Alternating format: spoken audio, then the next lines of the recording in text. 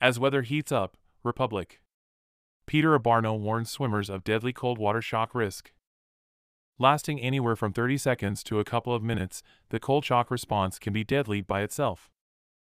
As temperatures heat up this week across Washington and people seek relief in waterways across the state, Republic. Peter Abbarno is warning potential swimmers against the deadly risk of cold water shock. The outdoor temperatures may be reaching into the 80s or higher, but our rivers, streams, and lakes are still being fed by extremely cold mountain water. These low temperatures are very dangerous right now to swimmers who very easily could experience cold water shock, said Abbarno, R. Centralia. According to the U.S. Coast Guard, the human body responds to cold water immersion with an increased heartbeat and blood pressure, faster breathing, uncontrolled gasping, and sometimes uncontrolled movement. Lasting anywhere from 30 seconds to a couple of minutes, the cold shock response can be deadly by itself. Victims may panic, take on water in that first uncontrolled gasp, cold incapacitation sets in, making it difficult for the person to move arms and legs, hypothermia begins, and as many as 20% die in the first 2 minutes.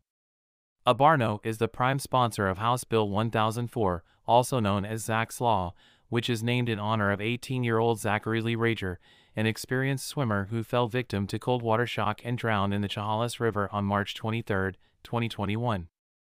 The bill, which passed the legislature unanimously during the 2023 session and was signed into law, requires state government agencies and local governments to erect signs warning of drowning hazards when replacing or erecting signs near dangerous water hazards.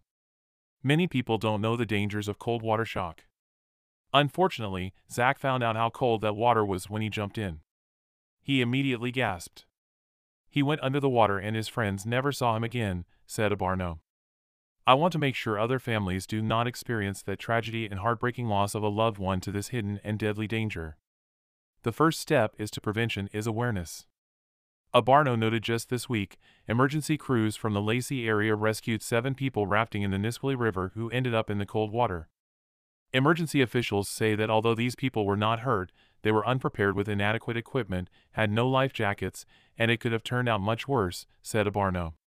As a father and a husband, I enjoy recreational activities outdoors with my family all the time. I'm not discouraging others from spending quality time with their families outdoors across our beautiful Washington state. But let's look out for each other and make sure everyone is aware of this preventable danger so we all can enjoy many sunny outdoor days ahead, Abbarno concluded. Information provided by Washington State House Republicans, Wa. Gov.